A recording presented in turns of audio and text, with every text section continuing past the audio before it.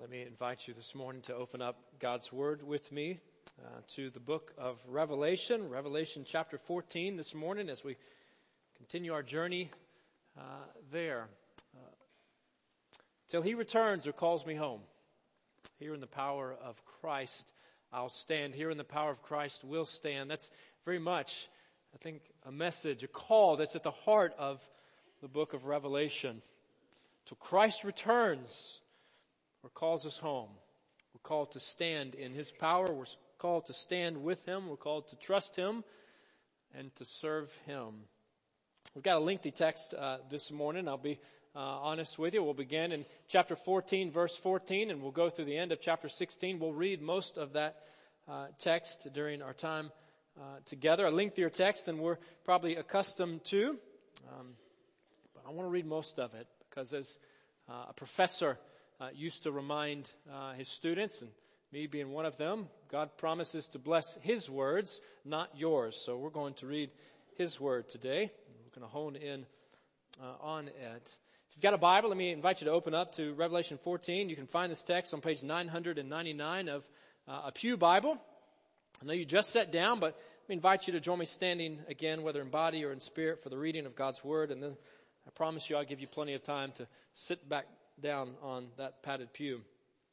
Revelation chapter 14, beginning in verse 14, John writes, he says, I looked, and there before me was a white cloud.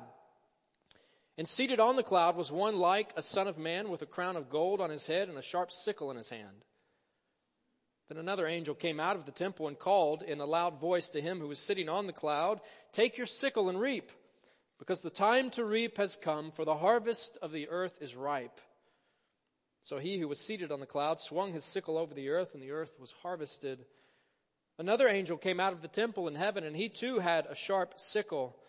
Still another angel who had charge of the fire came from the altar and called in a loud voice to him who had the sharp sickle, take your sharp sickle and gather the clusters of grapes from the earth's vine, because its grapes are ripe. The angel swung his sickle on the earth, gathered its grapes, and threw them into the great winepress of God's wrath. They were trampled in the winepress outside the city, and blood flowed out of the press, rising as high as the horses' bridles for a distance of 1,600 stadia. Chapter 15, verse 1, I saw in heaven another great and marvelous sign, 7 angels with the 7 last plagues, last because with them God's wrath is completed. And I saw what looked like a sea of glass glowing with fire. And standing beside the sea, those who had been victorious over the beast and its image and over the number of its name, they held harps given them by God and sang the song of God's servant Moses and of the Lamb. Great and marvelous are your deeds, Lord God Almighty. Just and true are your ways, King of the nations. Who will not fear you, Lord, and bring glory to your name? For you alone are holy. All nations will come and worship before you, for your righteous acts have been revealed. After this I looked, and I saw in heaven the temple, that is the tabernacle of the covenant law, and it was opened. Out of the temple came the 7 angels with the 7 plagues. They were dressed in clean, shining linen and wore golden sashes around their chests. Then one of the 4 living creatures gave to the 7 angels 7 golden bowls filled with the wrath of God who lives forever and ever. And the temple was filled with smoke from the glory of God and from His power. And no one could enter the temple until the 7 plagues of the 7 angels were completed. I read a portion of chapter 16. Then I heard a loud voice from the temple saying to the 7 angels, go pour out the 7 bowls of God's wrath on the earth. The first angel went and poured out his bowl on the land. Verse 3, the second angel poured out his bowl on the sea. Verse 4, the third angel poured out his bowl on the rivers and springs of water. Verse 8, the fourth angel poured out his bowl on the sun. Verse 10, the 5th angel poured out his bowl on the throne of the beast, and its kingdom was plunged into darkness. People gnawed their tongues in agony and cursed the God of heaven because of their pains and their sores, but they refused to repent of what they had done. Let's pause there and ask for the Lord's help. Father, we need you. We need you to speak to us this morning. Father, we need you to guide us. We recognize that your word is good. Father, your word is truth. Your Holy Spirit is with us, and your Spirit is a guide. So, Lord, guide us now. Give us clarity, give us conviction. Move among us, teach us, instruct us. Apply these truths to our lives so that we might stand with Christ until He returns or calls us home. In the name of Jesus and for His glory, we've gathered and we pray and we preach. Amen. Well, church, you may be seated.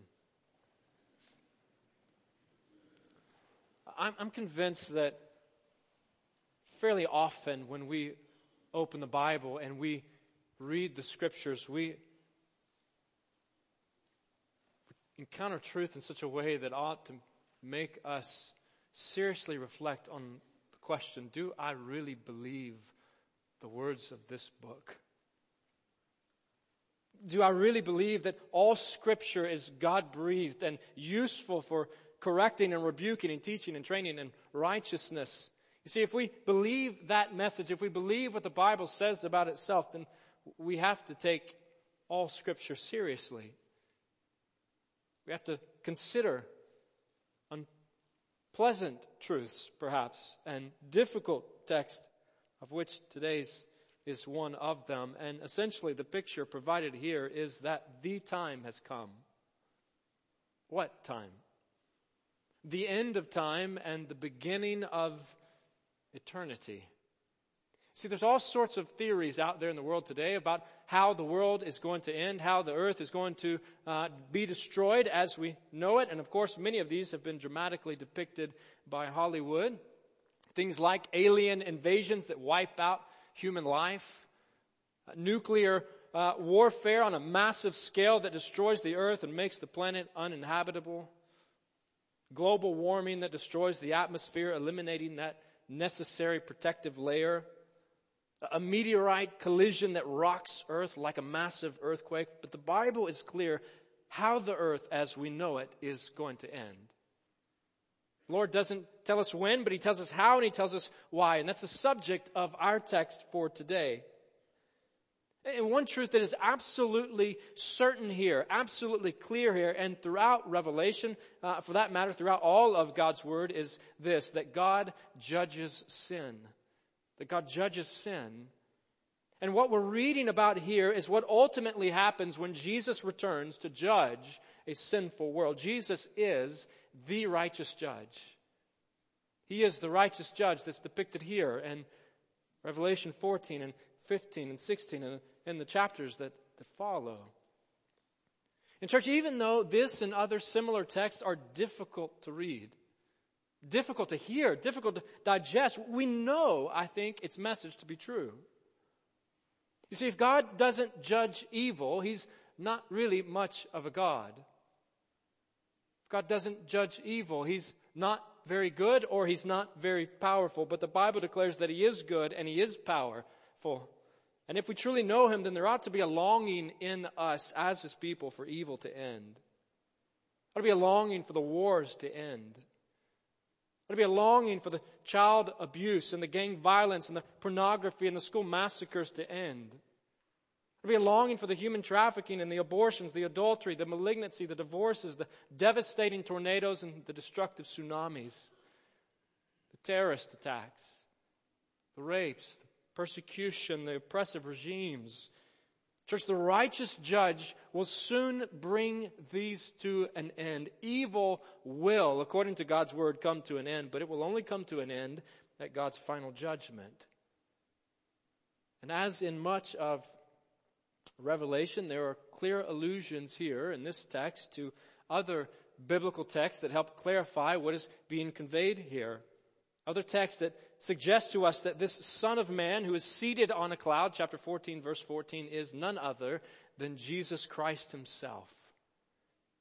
See, Son of Man was a popular title that Jesus used in His own ministry to refer to Himself, but the vision here reflects one of Daniel's visions centuries before Jesus showed up on earth.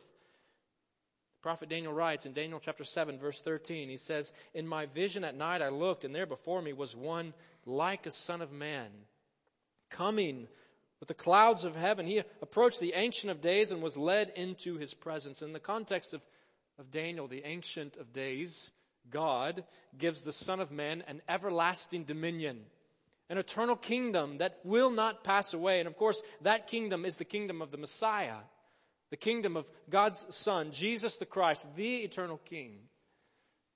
Jesus also used this same image in his own teaching, his own preaching. In Matthew chapter 24, Jesus taught. He taught a message on the end of time, a message that John, the author, the human author of Revelation, would have heard and perhaps remembered. Jesus taught there, he said, "Then will appear the sign of the Son of Man in heaven. And then all the peoples of the earth will mourn when they see the Son of Man coming on the clouds of heaven with power and great glory." A clear reference to Christ's return. His return in glory, his return in power. And John depicts him here with a crown of gold on his head and a sharp sickle in his hand, implying that he is a king and he's a judge. In chapter 14, verse 15, an angel leaves the heavenly temple and delivers a message from the Father in heaven to the Son, essentially saying, Jesus, the time has come. It's time. It's time for the spiritual harvest. And here, John may be referring to a couple different harvests. Scholars aren't really sure. He may be referring to a harvest of the righteous in verses 15 and 16, contrasted with the harvest of the wicked in verses 17 and following. But the emphasis is clearly on the latter. I've never used a wine press before, but function is fairly self-evident, I think. They extract juice from crushed grapes during winemaking. Popular biblical image for judgment. Recalling Joel's words and Joel's vision of the day of the Lord when God would execute judgment on the nations. Joel chapter 3 verses 12 and 13. He says, "Let the nations be roused. Let them advance into the valley of Jehoshaphat, for there I will sit to judge all the nations on every side. Swing the sickle, for the harvest is ripe." He says, "Come, trample the grapes, for the winepress is full and the vats overflow. So great is their wickedness." John picks up on this. He uses this imagery once again. He recycles this imagery to depict the day of God's judgment. And once again, John's portrayal of judgment is like a horror movie. It's gripping and it's graphic. According to this account, juice doesn't flow from the winepress, but blood does. As high as the horse's neck for 1,600 stadia, or about 180 miles. The point is incredible loss of life and utter devastation. John's symbolic way of describing the judgment that awaits those who oppose Christ in his kingdom, the judgment that awaits the world. Jesus is the righteous judge. But notice in verse 20 that the judgment takes place outside the city. Outside the city. Many pointing out that this suggests that God's people are spared. Of course, we know that to be true from Scripture, that God's people are spared his judgment because his one and only Son took it for us. So friend, if you are one of God's people, if you are one who is trusting in Jesus Christ for salvation, then this final and horrific outpouring of God's judgment described here is not for you. It is his judgment on an evil world and the people of the world who live in rebellion against him. Church, Jesus is the righteous judge who spares his people and who prepares to destroy evil. He's a righteous judge who spares his people, those who identify with him, those who follow him, those who trust in him, and yet he prepares to destroy evil. Chapter 15 begins and ends with mention of these 7 final plagues portrayed in the Bible as bowls, expressing God's wrath poured out on a sinful world. But sandwiched in between is another portrait of heaven, and it's a welcome portrait. It's almost as if the Spirit says, John needs a break. Enough of all this judgment and wrath. Give him a portrait. Encourage him by what's going on today in heaven. A message that we need. And so he does. The victorious followers of the Lamb are portrayed here in chapter 15, playing music and singing a song of praise. A chorus of redemption to the Lord God Almighty. The same choir, I think, depicted in chapter 14, the 144,000. They're in heaven, protected from God's wrath. They've been delivered. Thus they sing their song of redemption, known only by those who had been redeemed from the earth. And what song do they sing? The Bible says, John says, their song resembles the song of Moses. For just as God delivered the Israelites from the plagues by the blood of the Passover lamb, so now Christians recognize that they too have been delivered from these plagues by the blood of the true Passover lamb. In church, indeed, the plagues that follow in chapter 16 recall those plagues in Egypt. They hearken back to that account, but here are not local in scope. They're not limited to a nation. They're not limited to Egypt. They're universal in scope, even more severe than the 7 seal judgments and 7 trumpet judgments of which we've already read. These judgments usher in the end of history, culminating in the final conflict between Christ himself and Satan. In other words, history is moving somewhere. It's moving toward its anticipated end, the realized reign of Jesus Christ and the defeat of all those who reject and oppose him. So friend, I know it often appears as if this world is spiraling out of control. The chaos of evil, on brink of collapse, corruption and cancer and depression and disease, terrorism and tragedy. But there is a king who is reigning. John tells us again, Spirit tells us again, there is a king who is on the throne, one who is sovereign over Satan, one who sees both your tears and your triumphs. He is unmatched and he is in charge. There is absolutely nothing he doesn't see, and he is moving history toward the certain fulfillment of his glorious and good plans. John says it's happening in God's perfect time when the grapes are ripe. And as the image of the bowls may suggest, it's happening in response to the prayers of God's people. Prayers for vindication, prayers for justice, prayers for the realization of redemption, prayers for the end of evil. God is sovereign, but he uses the prayers of his people to advance his purposes in human history. Friends, Jesus is the righteous judge. He's the righteous judge who spares his people, who prepares to destroy evil, and who will swiftly execute justice. That's the portrait here. That's the picture here. That's the big picture truth here. Jesus is the righteous judge who spares his people, prepares to destroy evil, and who swiftly executes justice. As we're reading through this portion of God's Word, we encounter judgments again and again, and pictures of heaven again and again, but it's almost as if once this begins to unfold here, once the bowls begin to unfold, it happens rather quickly.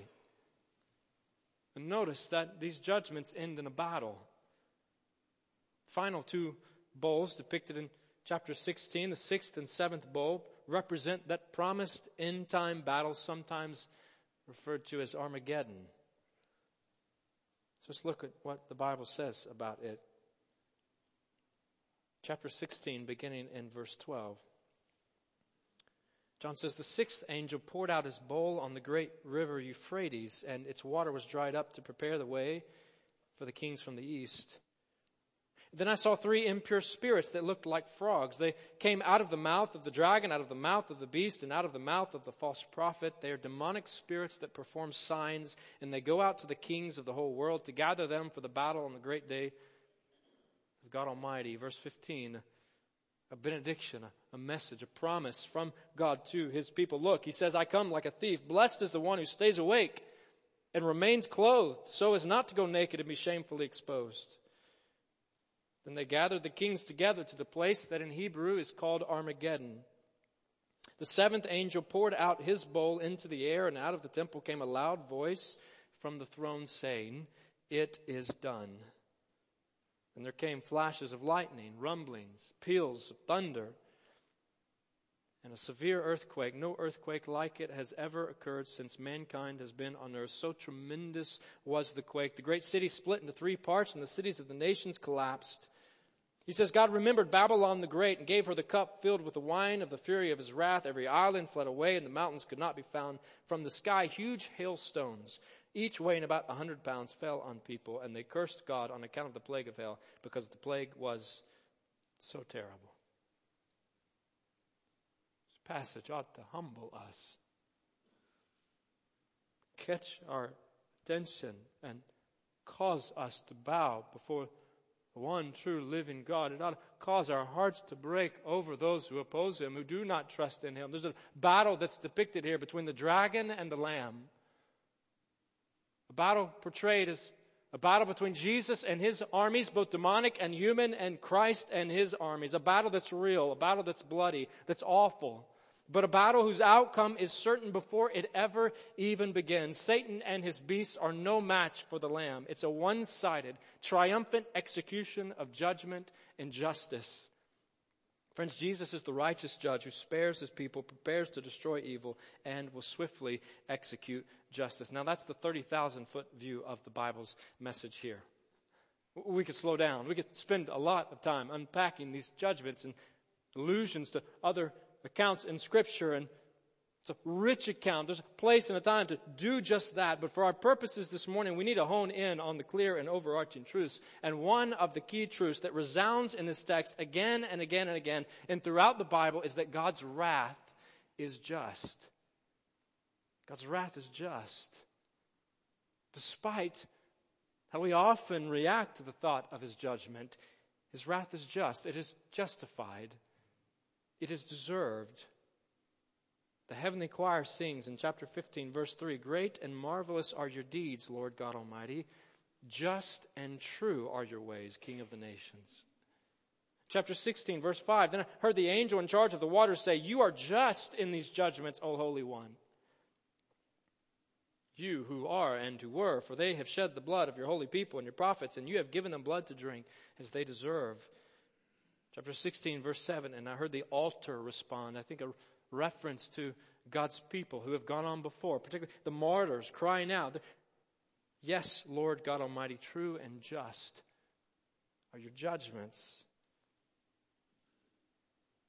Just be honest, friends. I don't know why God operates the way He does oftentimes. I don't know why God allows certain things and at other times does not allow things. I don't have good answers for miscarriages and malignancies, for concentration camps and re-education camps, for oppression and slavery and injustices here on this earth. I don't know why God operates the way He does. I don't know why the wicked often prosper and the righteous often suffer. But I do know that just and true are His ways. Just and true are the ways of God. I know that He never treats anyone unjustly or unfairly, and that in the end, those who fail to worship the true and living God will receive exactly what they deserve. That's the message of His Word. And perhaps the most shocking truth to us, but one that we need to hear, is that this is actually what we deserve. Friends, since God is just, we deserve His wrath. Since God is just, we deserve His wrath. We deserve His judgment. We tend to shirk when we hear the word wrath, but God's wrath gives His grace significance. And hear me on this. The gospel itself is childish and foolish and unnecessary if there is no judgment for sin. Love and mercy and kindness are fairly meaningless without wrath. Salvation is no salvation if it isn't salvation from something. But we need to understand what the Bible means when it speaks of God's wrath. See, God's wrath isn't like the irritable and angry father who suddenly snaps at his children without warning. I'll be the first to confess, sometimes my sin shows up that way. But not our Heavenly Father, not the Lord's. Nor is His wrath like the athlete who's having a bad day on the basketball court, can't get anything to fall, and so he quickly unleashes a string of cursing threats to the nearest fan mocking him. No, God's wrath doesn't show up that way either. God's wrath is His righteous, holy antagonism against evil. It is the necessary and certain outworking of His commitment to justice and the elimination of evil. In church, we must never, ever, ever forget that we were evil. That we were sinners, lost in our sin, dead in our sin, that we were deserving of God's judgment and wrath. Paul says as much very clearly in Ephesians chapter 2, verses 1 and following. He says, "As for you, church, as for you, believers, He says, you were dead in your transgressions and sins in which you used to live when you followed the ways of this world and of the ruler of the kingdom of the air, the Spirit who is now at work in those who are disobedient. In other words, unbelievers. In case we're wondering who he's talking about, he tells us, verse 3, all of us also lived among them at one time, gratifying the cravings of our flesh and following its desires and thoughts. Like the rest, we were by nature deserving of wrath. As this is not popular doctrine. There's been a movement in recent decades to sort of wipe it out, to eliminate it, to not talk about it. But since God is just, if we take the Bible seriously, if we take the message of His Word seriously, we have to acknowledge that we deserve His wrath. And since He is merciful, since God is merciful, we do not deserve His love. We do not deserve His love. If we deserve God's love, then we couldn't speak of Him as if He's merciful, for that would be a contradiction of terms. We do not deserve to be rescued from His judgment. None of us. We do not deserve redemption. We do not deserve reconciliation and forgiveness and the eternal enjoyment of unhindered access to God Most High. And yet, in Christ Jesus, that is exactly what He has given to us. Praise be to God. This story, the message, the gospel doesn't end after Ephesians chapter 2, verse 3. It goes on. But because of His great love for us, God, who is rich in mercy, made us alive with Christ even when we were dead in transgressions. It says, make no mistake about it. It is by grace, unearned, undeserved. It's by grace you have been saved. Church, we serve a God who chooses to love us. Despite the fact that we have not been very lovable, despite the fact that we have rebelled against Him. A God who provides an avenue to spare us. The God who has taken His own wrath for us. The God who stood in our place enduring horrific judgment so we don't have to. What a God we serve. A God who so loved the world that He gave His one and only Son, that whosoever believes in Him shall not perish, shall not die, shall not experience His judgment, but have eternal life. Words of Jesus Christ Himself, calling for repentance and faith, calling for belief, calling sinners to believe in Him. Do you believe in Him? Do you believe in this God, this one who is just and righteous, just and true are His ways, yet merciful in the way that He has dealt with us? You see, Jesus is calling for faith, called for repentance and trust, more than simple head assent or knowledge. Is a call to repent and to turn to Him, to turn toward Jesus, recognizing that He is Lord and striving to live for Him. It's a call to follow after Him, a call to be a disciple, a call to be a child of God. So let me pause and say a word to those who are among us this morning who are not trusting Jesus. Perhaps you've come today simply out of habit or guilt. Maybe you're searching for truth. Maybe you're looking for answers for yourself. Whatever the case, friend, the Bible mentions no middle way. There's no part in and part out. There's no, I'll follow Jesus sometimes and the ways of the world other times. There are no half bowls in this text. This is not like nukes where you can get the big bowl or you can get a smaller bowl. There is no middle way. It's either following Christ or rejecting Him. It's either living for the eternal King of Kings or living in rebellion against the King. Where are you? His wrath is real. His judgment is just. It is certain. His judgment is coming. So unbeliever, heed the warnings and repent. Heed the warnings of the Scriptures and repent. Turn to Jesus in faith. The graphic depictions of God's wrath against sinners are intended to encourage repentance. They're intended to call unbelievers to repent, but the sad reality is that they encounter God's judgment according to the text. They seldom do. Chapter 16, verse 9. They refuse to repent and glorify Him. Verse 16, verse 11, they refused to repent of what they had done. Verse 21, and they cursed God on account of the plague of hail because the plague was so terrible. You see, those who refuse to repent and believe will ultimately get what they think they want, life without God. So unbeliever, turn to Christ in faith today. Trust in Him for salvation. Repent and embrace life in Him. Be spared His wrath. Live for Him and long for His presence. A glorious and eternal paradise with God. A right relationship and intimate fellowship uninterrupted by human sin. Access to His presence. And enjoyment of His love forever and ever and ever. God says in Revelation chapter 21, verse 7, He says, those who are victorious, that's a key theme in Revelation, those who have genuine faith and live by their faith, those who are victorious will inherit all of this, He says. He says, I will be their God and they will be my children. Talking about the new heaven and new earth, life with Him forever. But verse 8 ought to give us pause. The cowardly, the unbelieving, the vile, the murderers, the sexually immoral, those who practice magic arts, the idolaters and all liars, they will be consigned to the fiery lake of burning sulfur. This is the second death. You see, real and deserved and horrific and eternal judgment awaits those who fail to believe. Do you believe?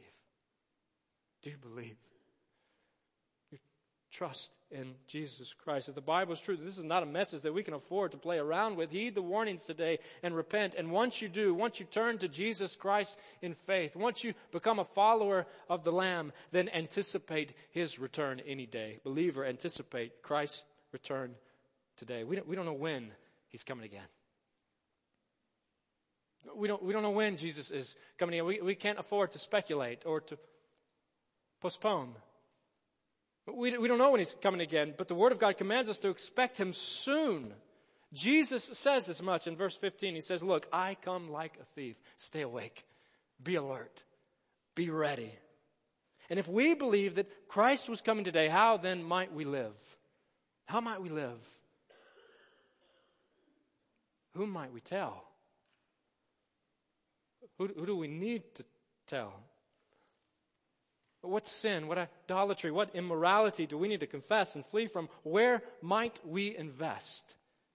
If we truly believe that Jesus may come today, where might we invest the remainder of our lives? Would we invest in living here in pleasure and luxury, or would we invest in Christ's kingdom for all of eternity? Paul instructs us. He warns us. He cautions us. He advises us in Ephesians chapter 5, verse 15.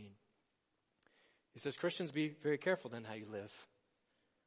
Not as unwise, but as wise, making the most of every opportunity.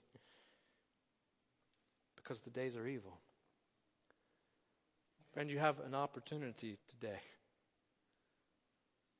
to trust Jesus, to live for Him, to follow the Lamb, to know that you are right with God, to receive forgiveness of sins, to receive the righteousness of Jesus Christ in exchange for your sins that He bore on the cross.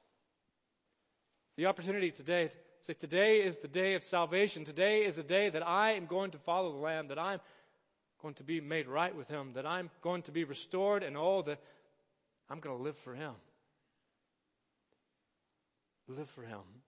Trust in Him. Turn to Him. Follow Him today. For He's coming again. Trust the Lamb. Father, may we trust Jesus Christ. May we follow the Lamb. Lord, give us eyes to see and ears to hear, faith to believe. May we believe in You.